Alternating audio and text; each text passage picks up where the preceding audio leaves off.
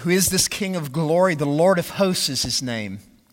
We recognize your greatness over all, God, that you are King of kings and Lord of lords, that the nations will bow before you. You will rule them with a rod of iron, that there's none like unto you, that you have eyes like flame of fire, and you have all power and all authority given to you.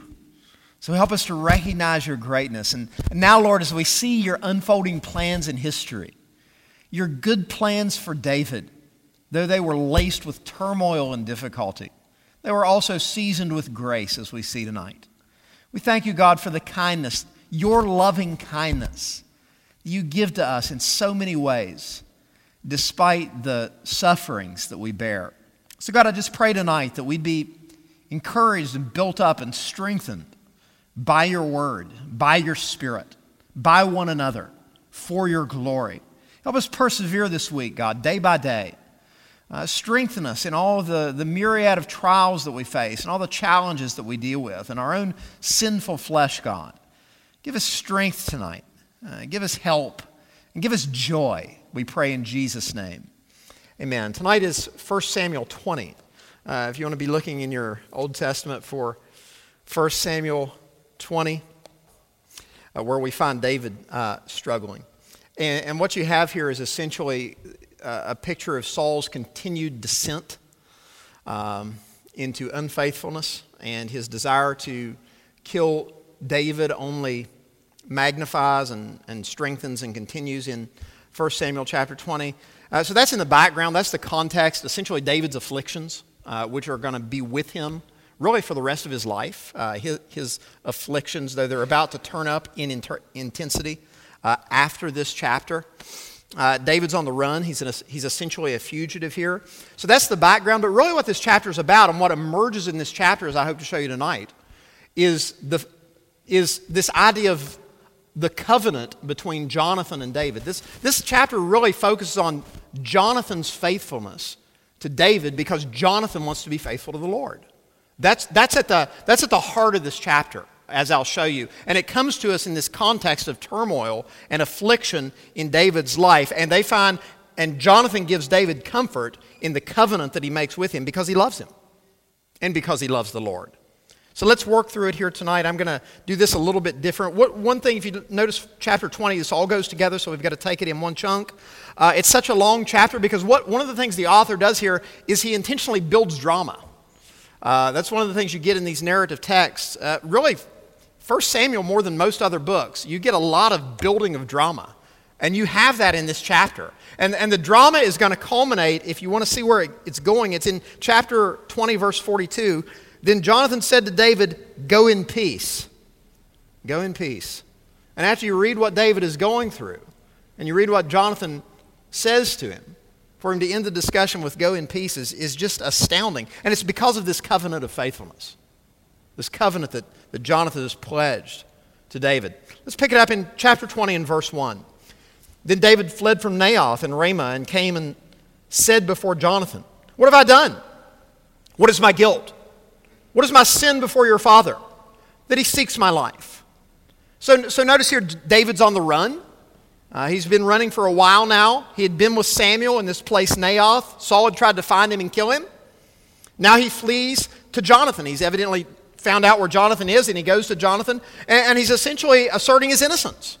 You see, David is suffering and is afflicted by the king for no reason of his own, that he's not given the king any justified reason to seek his life. Essentially, all David's done has been faithful and brought great deliverance and great victory to God's people. And so he's befuddled. What have I done? Where is my guilt? What is my sin before your father, that he seeks my life? So notice there's a lot of tension here, and you're going to see some tension between David and Jonathan in this chapter. And it really begins with this tension. Verse 2 goes on to say, "And he said to him, 'Far from it.'" And essentially, Jonathan is going to deny that Saul wants to kill him. "Far from it. You shall not die. Behold." And essentially, the word "behold" means pay attention. Take note. It's kind of like an exclamation, if you will. "Behold, my father does nothing, either great or small, without disclosing it to me." And why should my father hide this from me? It is not so. Now you see the tension there between the two friends. Why is your dad doing this? Why is this going on? Why is this happening?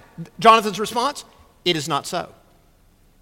Tension between David and Jonathan. This building of drama is setting up the value of the covenant between Jonathan and David. Verse 3, but David vowed again. So now, essentially, when you bring in a vow, you raise the intensity level essentially as high as it goes. If you invoke a vow in the Old Testament, you're essentially putting your life before God on the line. The God essentially says it would be better to not make a vow than to make a vow and break one. That essentially, making a vow and breaking one, it would be better if you were dead. That's how serious a vow like this is in the Old Testament.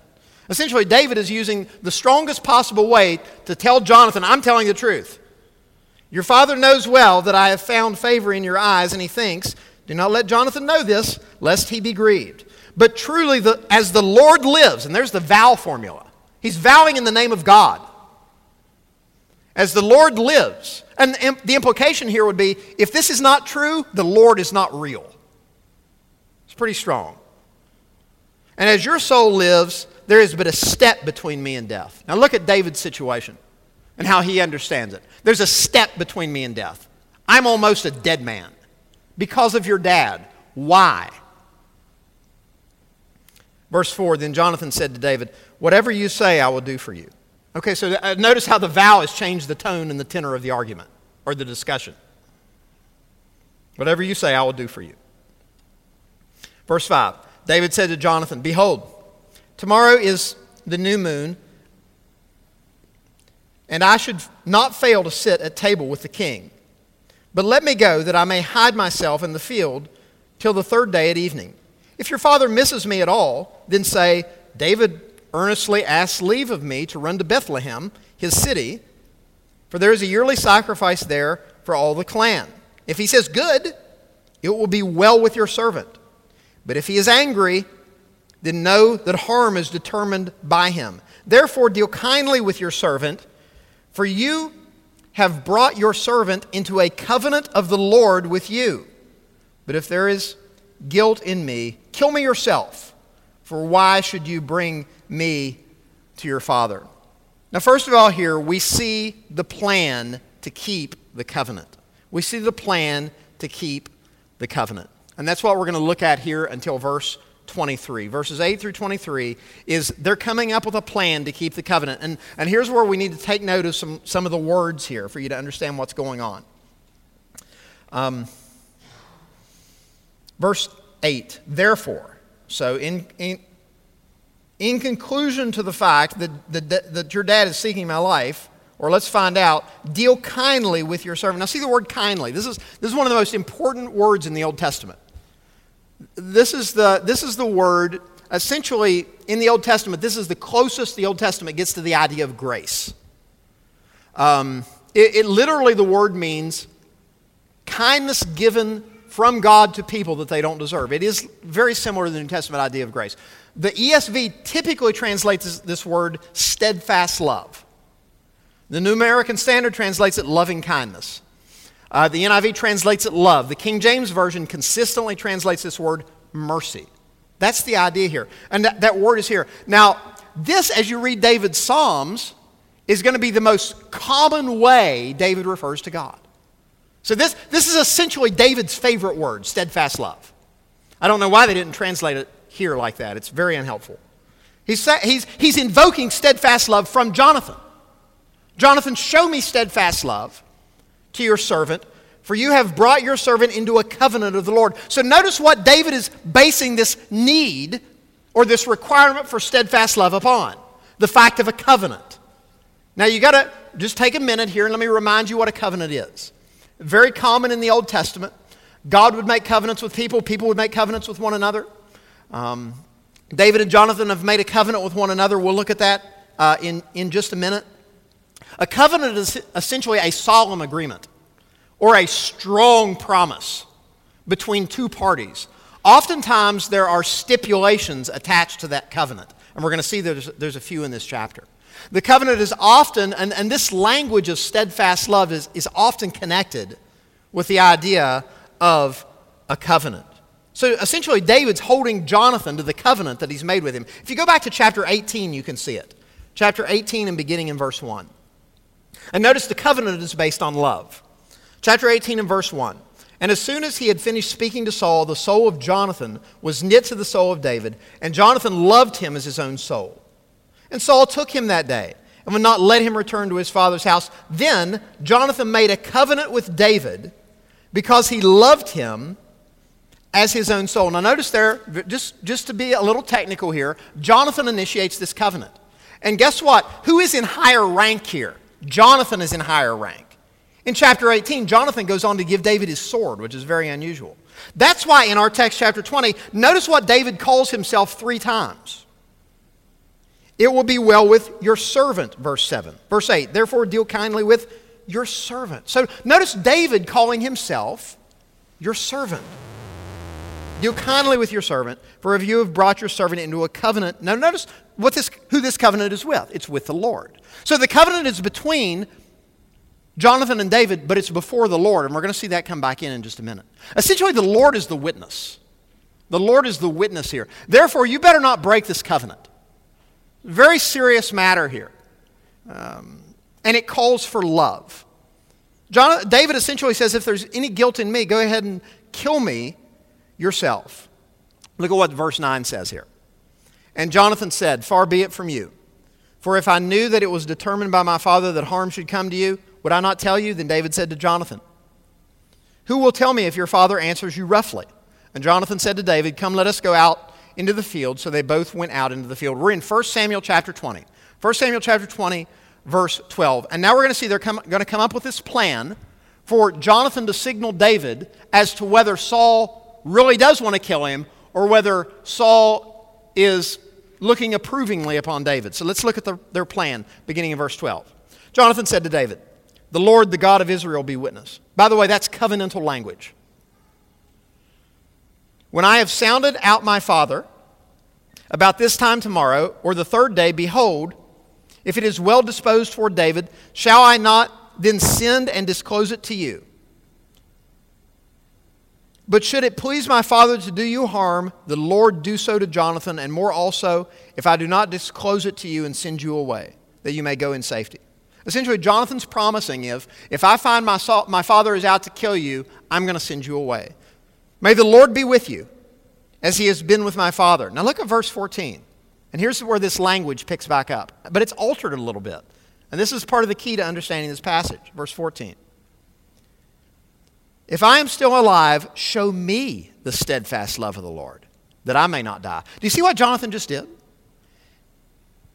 He just made the same request of David that David made of him earlier in verse 8. Look back to verse 8. Therefore deal kindly or give steadfast love to your servant.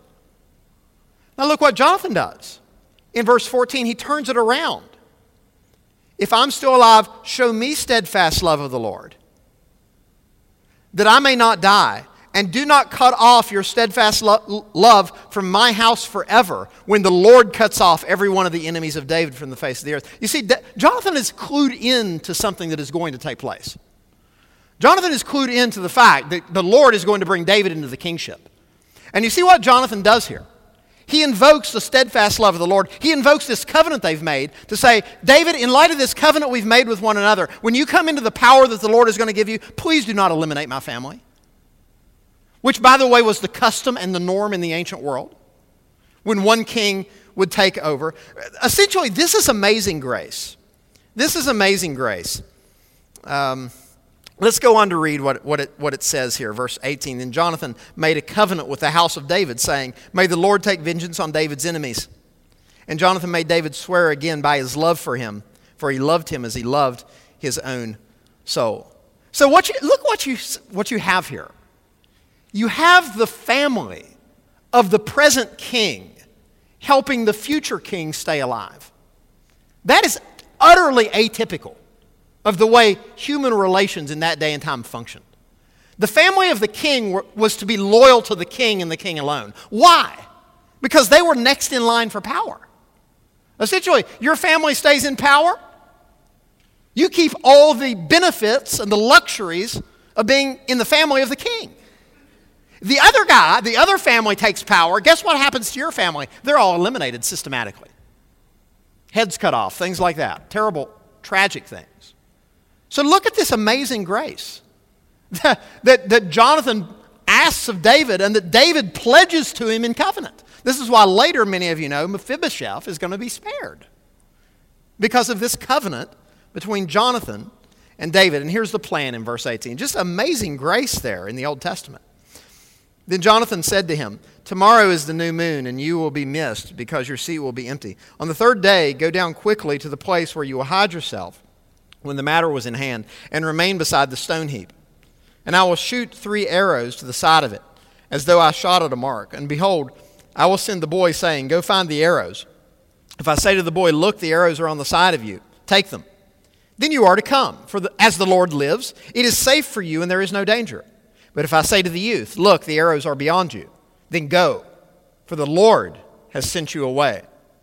And as for the matter of which you and I have spoken, behold, the Lord is between you and me forever." Do you see that recurring theme, the Lord is between you and me forever? That's this idea of faithfulness to the covenant. That they are going to be faithful to one another. Why? Because of the Lord. Not because of some mere agreement. Not because of a piece of paper, and there wasn't a piece of paper most likely. But because of the Lord.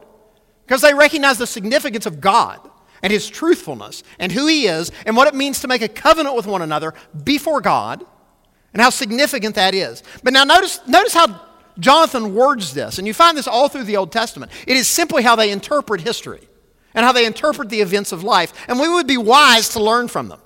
That essentially, if the events transpire of which Jonathan and David have no control over, that if Saul wants to kill David, look at how Jonathan words his language in verse 22. "Look, the arrows are behind you, then go, for the Lord has sent you away." Jonathan interprets this as the work of the Lord to remove David from that place. And that's exactly what's going to happen. And if you remember from chapter 19, that's what chapter 19 is setting up. Where the Lord sends this evil spirit to torment Saul, which leads to Saul's anger, which leads to David becoming a fugitive. This is the Lord's planning and working before us. And Jonathan here interprets these events as such. The Lord has sent you away. Now, that's the plan to keep the covenant. This is what we're going to do. Here's how we're going to work it out. Here's how we're going to find out if Saul really is your enemy. Now we're going to see the cost of the covenant to Jonathan. This friendship, this commitment to David is costly to Jonathan. Pick it up in verse 24. "So David hid himself in the field, and when the new moon came, the king sat down to eat food. The king sat on his seat, as at other times, on the seat by the wall. Jonathan sat opposite." Now, that's an important fact. So you've got the king on essentially one side of the table. Opposite the king is his son, Jonathan. Abner sat by Saul's side, but David's place was empty. Essentially, this is like the president and his cabinet. This is the king, his main general, and his family. And David's included in that, amazingly. Verse 26. "Yet Saul did not say anything that day, for he thought, 'Something has happened to him. He is not clean. Surely he is not clean.'" That's talking about David. Verse 27. "But on the second day, the day after the new moon, David's place was empty. And Saul said to Jonathan his son, 'Why has not the son of Jesse come to the meal either yesterday or today?' Jonathan answered Saul, 'David earnestly asked leave of me to go to Bethlehem. He said, "Let me go, for our clan holds a sacrifice in the city, and my brother has commanded me to be there. So now, if I have found favor in your eyes, let me get away and see my brothers. For this reason, he has not come to the king's table." Now, verse 28 and 29. Let's just take a pause there, and let me make a comment here about the Bible that I think will help you as you study the Scripture. The Bible records historical events.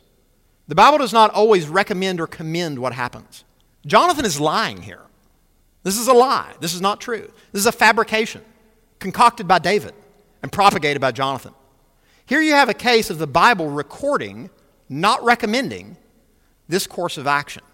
So just keep it in mind. We're dealing with sinners when we're dealing with the Bible, other than the Lord Jesus Christ.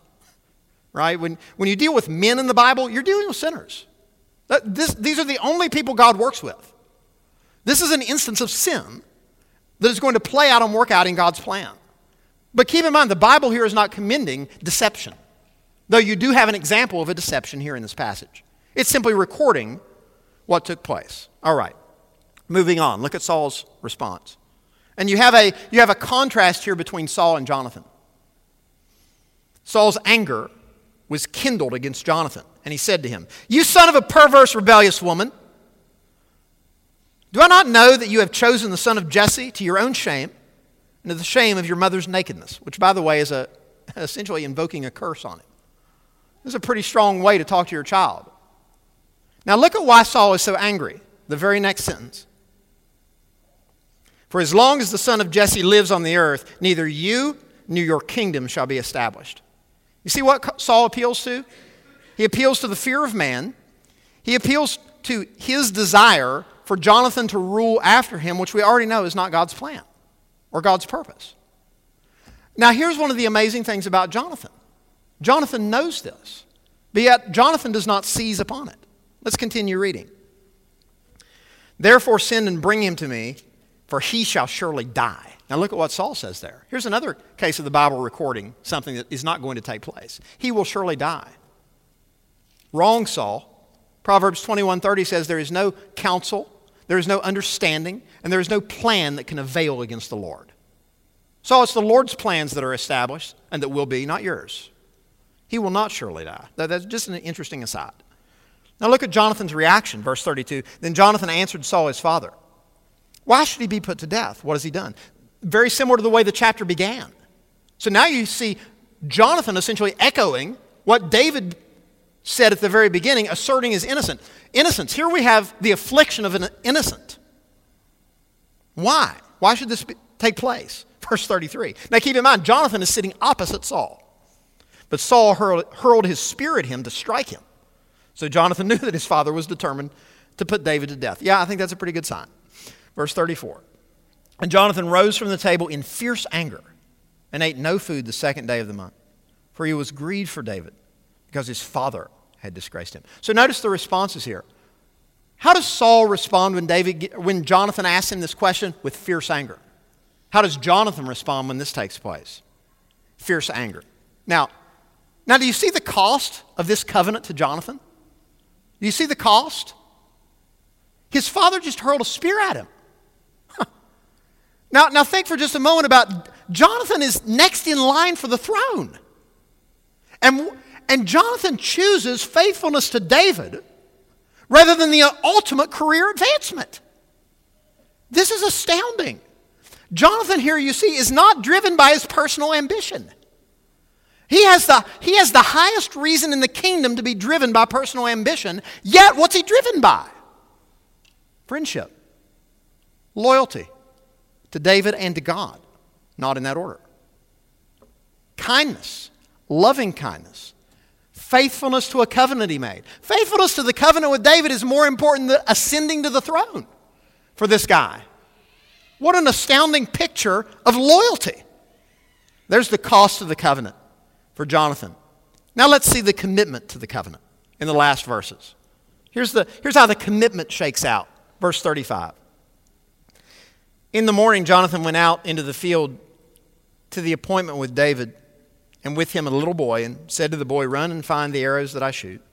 And as the boy ran, he shot an arrow beyond him. And when the boy came to the place of the arrow that Jonathan had shot, Jonathan called after the boy and said, 'Is not the arrow beyond you?' And Jonathan called after the boy, 'Hurry, be quick, do not stay.' So Jonathan's boy gathered up his arrows and came to his master, but the boy knew nothing. Only Jonathan and David knew of the matter. And Jonathan gave his weapons to his boy and said to him, 'Go and carry them to the city.'" Now, why this bizarre, this seemingly unusual ritual here to send this message to David? Well, because at the time they made the plan, Jonathan probably would have been unlikely if Jonathan would have not known if some of his father's associates may have been with him.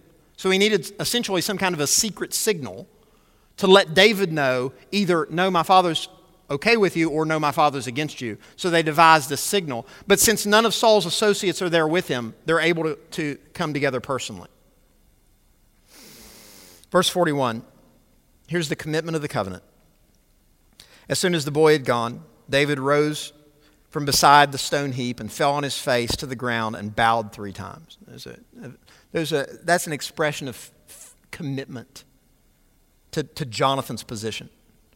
And they kissed one another and wept for one another, David weeping the most. By the way, just as an aside, I'll go ahead and deal with this just for a minute.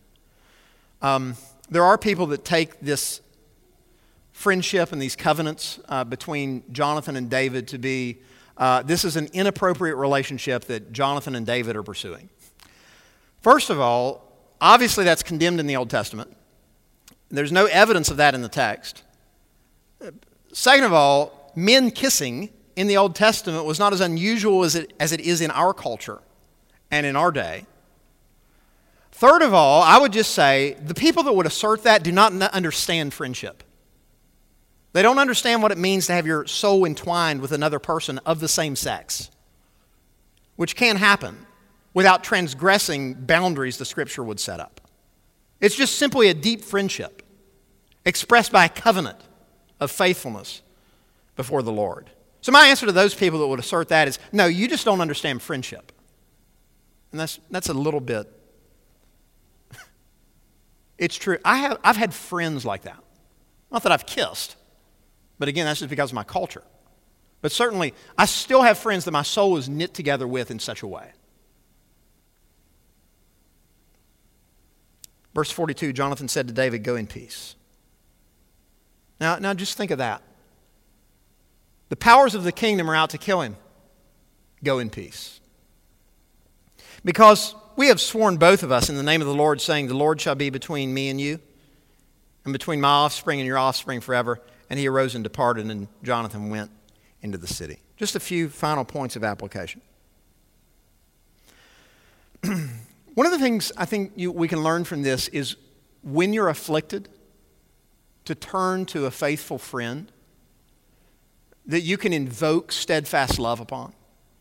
This is one of the ways God has given us to deal with severe affliction in life, friends. And again, it's my view and my belief that the best friends that we have, the family that we have, we should have within the church. Certainly, going to your spouse, that if you have a spouse, it's a gift from God. If you have a husband or a wife, it's a blessing and a gift from God. That should be the first person that we turn to in life when we face affliction. Prideful, arrogant, self-dependent people like me have a hard time doing that. But that's unwise. You see in the example of a man of vigilance and strength and power like David, turning to a friend. And later David is going to turn to his wives for help as well, like Abigail.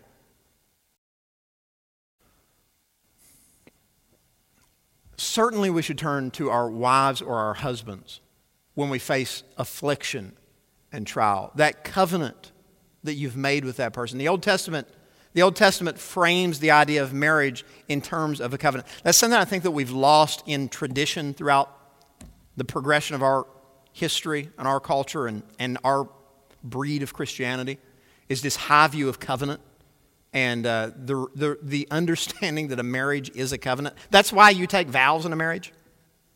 That's a covenant formula, but anyway, that's another matter. But obviously, most importantly, in affliction, we turn to God and the steadfast love that He has pledged to us. You see David and Jonathan pledging steadfast love to one another. Amazing. And Jonathan keeps it even though his father hurls a spear at him. David keeps it, even though it's against all customs and norms of the day. David's people and his military and his advisors are going to think he's nuts when he's going to bring in one of Saul's family to his table. It's just utterly bizarre. Friends, if you're a believer, if you're a Christian, you are in a covenant with God. You're in a covenant relationship with God. And God has pledged His steadfast love to you. This is going to be one of the anchors that gets David through life. And this is why when you read David's Psalms, this is his favorite way to speak about God, is of God's steadfast love. This is David's favorite adjective for God. This is David's favorite word in the Psalms to talk about God, steadfast love. And it is a covenantal word. So whenever you are afflicted, and we know we will be afflicted, especially if we're innocently afflicted, we go to our covenant Father who has saved us And we recognize his steadfast love will never fail. If two men can do that, who are in the bonds of strong friendship, how much more can and should we do that, who have an everlasting bond through covenant with the Holy God, who has pledged his steadfast love to us and given his Spirit to us as a guarantee, proven that steadfast love to us. God demonstrates his love to us in that while we were yet sinners, Christ died for us. Moving on. How in the world can Jonathan say to David, go in peace, when David is in the throes of turmoil? Think of the context David comes to Jonathan in this chapter. Things are not going well for David here. Read chapter 19. And by the way, they're going to get worse. And Jonathan, his best friend, his last words to him here as he's departing, essentially going into exile, go in peace. How is that possible? In the midst of conflict and affliction and suffering. Well, it's possible because there is one area in David's life that does have peace. And that's his peace with God and his peace with Jonathan. Go to Romans 5. There's a similar idea in Romans 5, beginning in verse 1.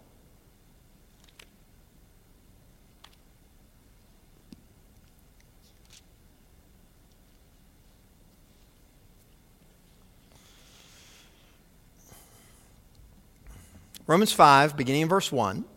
Therefore, since we have been justified by faith, we have peace with God through our Lord Jesus Christ. So there's the peace that we have because we've been saved. Now, let's continue reading. Through him we have also obtained access by faith into this grace in which we stand. And we rejoice in the hope of the glory of God. Not only that, but we rejoice in our sufferings. You see what that says? Verse 1, peace with God. Verse 3, sufferings. Peace with God, sufferings. Jonathan speaking to David, who's going into the valley of the shadow of death, peace. How? Because of the loving kindness of Jonathan and of the Lord. How do you spell peace in the midst of affliction? Is the way one person puts it. You spell it covenant. And we rely on God's covenant when we're afflicted. Just two little songs, I'm not going to sing them, of course, that we sing here to show you the hymn writers understood this. The song by the Gettys, Stand on Every Promise of Your Word. For your covenant is sure, of this, and on this I am secure. I can stand on every promise of your word. God's covenant is sure. Or his oath, his covenant, his blood support me in the whelming flood. Don't you see that principle in 1 Samuel 20? Let's pray together. Lord, we thank you for your covenant with us through Christ because of his spilled blood. The covenant that you will write your law on our hearts. That won't merely be external, but will be internalized by your power. And God, the fact that our sins and our iniquities you will remember no more. God, help us to rejoice in this amazing truth that through Christ our sins are forgiven. They're taken away. They're not held against us. We thank you, Lord, for forgiving our sins. Now help us to sing in response to this glorious truth in Jesus' name. Amen. Let's stand together and, friends, know that Jesus died on the cross for our sins. He was raised powerfully from the dead. The call and the command is to repent of your sins, to turn from sins, and to trust in Jesus Christ our Lord. And through trusting in Jesus, you enter into an eternal covenant with God that is greater than other covenants. It's an eternal covenant that cannot and will not be broken. It's through faith in Jesus, initiated by Jesus shedding his blood. And part of that covenant is your sins and your iniquities he will remember no more. Friends, our sins and our iniquities, they're red like scarlet. They are like a mountain. They are monotonous and consistent. More consistent than anything in our life is the fact of our regular sinfulness. Yet because of Christ, God will remember them no more. Now, friends, that's a reason to sing. And if you're here and you haven't believed in Christ, that's a reason to repent of your sin and trust him and ask him to save you.